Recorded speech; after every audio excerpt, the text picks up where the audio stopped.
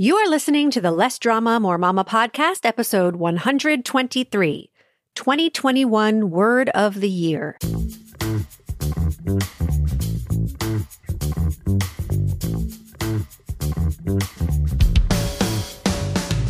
This is Less Drama, More Mama, the podcast for moms who want to feel calm, in control, and confident about how to handle anything life throws their way. If you're ready to go from feeling frazzled and disrespected to feeling calm and connected, this is the podcast for you. I'm your host, Pam Howard. Hi, Mama. Welcome to another episode of the podcast. We're halfway through December, and 2020 is almost completely behind us. Last week, I talked about setting goals with your kids, and I suggest that you always set goals for yourself too. In addition to that, I want to recommend something else. Over the past several years, you may have noticed the trend of forgoing the time-honored New Year's resolution for a newer tradition of choosing a word of the year. Basically, you choose one word that represents what you want to experience or demonstrate over the next 12 months, and that word helps guide you toward reaching your goals. Back in 2014, I decided to jump on the Word of the Year bandwagon and give it a try. I chose the word achieve. I put the word in places where I would be sure to see it daily, on an index card near my computer, on my phone's lock screen, and in my journal. Being guided by the word achieve definitely influenced me to take more action and more risks. For example, I achieved my goal of getting more comfortable on camera by using Periscope to broadcast live about parenting issues. That was back before Facebook, Instagram, or YouTube Lives were a thing. That year, I also created new programs for my business, coached more clients, got hired as a school counselor, found the means to stay in my house following my divorce, and my proudest achievement was staying cool-headed through all the ups and downs of that year. The next year, I chose the word growth. I wanted to grow my business, my blog readership, and the number of moms I served. My business grew slowly but steadily over the year with new clients, new blog subscribers, and new followers on social media. The most growth that year happened over the summer when I created and launched a self-paced online course called Parenting with Patience. In 2017, I chose the word courage, because I wanted to push through my discomfort to reach bigger goals. The first time I heard my coach, Brooke Castillo, say, "Discomfort is the currency to your dream life. The more uncomfortable you're willing to be, the closer your life will align to what you want it to be." I decided right then and there that I wanted to get really good at being uncomfortable. I knew that discomfort always got in the way of me accomplishing both my personal and professional goals. Exercise was uncomfortable. Resisting sugar was uncomfortable. Speaking on live video was uncomfortable. Having difficult conversations was uncomfortable. Practicing restraint when I felt like yelling at my kids was uncomfortable. But rather than resisting it, I started noticing discomfort as a part of the process of moving toward my goals.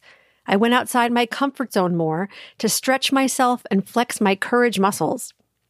That year, my two major accomplishments that required the most courage were cutting out all sugar and flour from my diet and becoming a certified life and weight loss coach with the Life Coach School. Courage helped me keep my commitments to myself even when I felt overwhelmed and stressed. It helped me feel empowered to take risks and fail until I got the results I wanted. For 2018, I was all set to choose determined as my word of the year since I had very lofty business goals. But then Brooke suggested I try open. To be honest, the word didn't resonate with me at first. I felt closed to being open.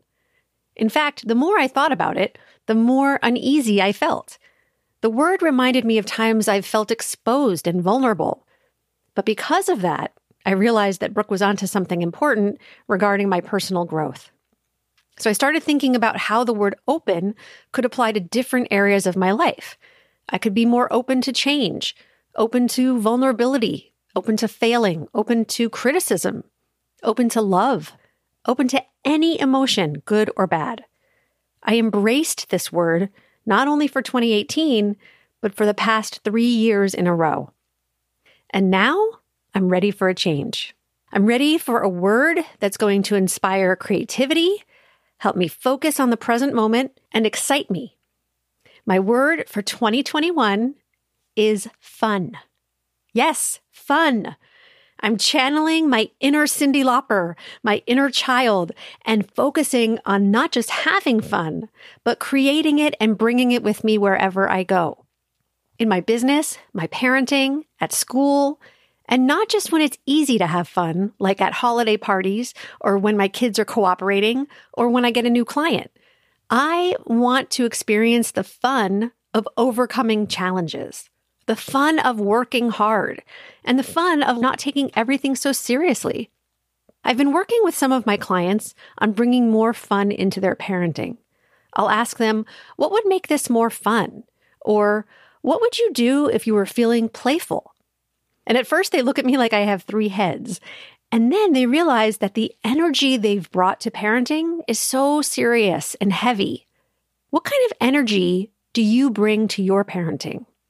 How are you thinking about your kids and yourself as a mom? Because what you think about, you bring about. You create fun in your mind first, and then you experience it. I want you to really think about this. What you do isn't inherently fun. Some people think that roller coasters are super fun and others don't. Some people think watching baseball is fun and some don't. Why is that? Because it's not the activity itself, but the thoughts you choose that determine your experience. Whether or not your parenting experience is enjoyable and fun is completely up to you. That's not to say it will be or always should be fun. Of course not. But it is within your control. Start by taking a look at your current thoughts and beliefs about you, your kids, your marriage, and your life. You can ask yourself, are these thoughts I want to continue thinking?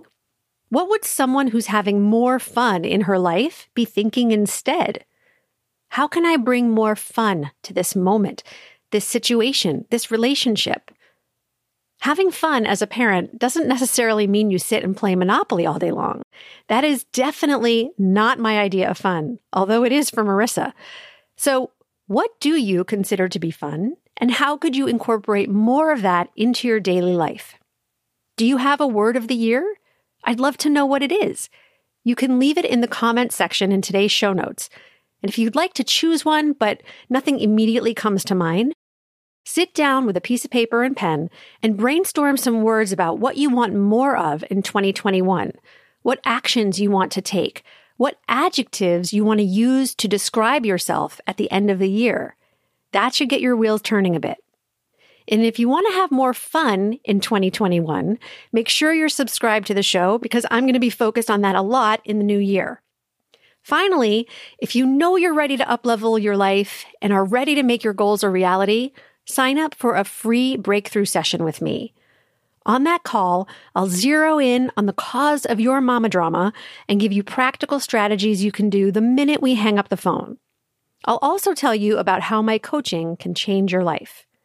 One of my beautiful former clients, Carla, recently wrote in a Facebook group that the self-awareness and self-worth Pam helped me achieve has had amazing benefits for my family and is really rubbing off on everyone.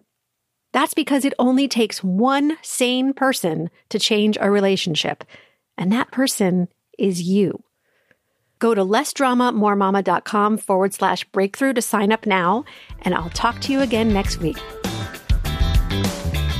If you enjoy listening to this podcast and you're ready to feel calmer, more confident, and more at peace in your family and life, I invite you to sign up for a free consultation with me to learn about how my coaching can help you achieve the exact life you want.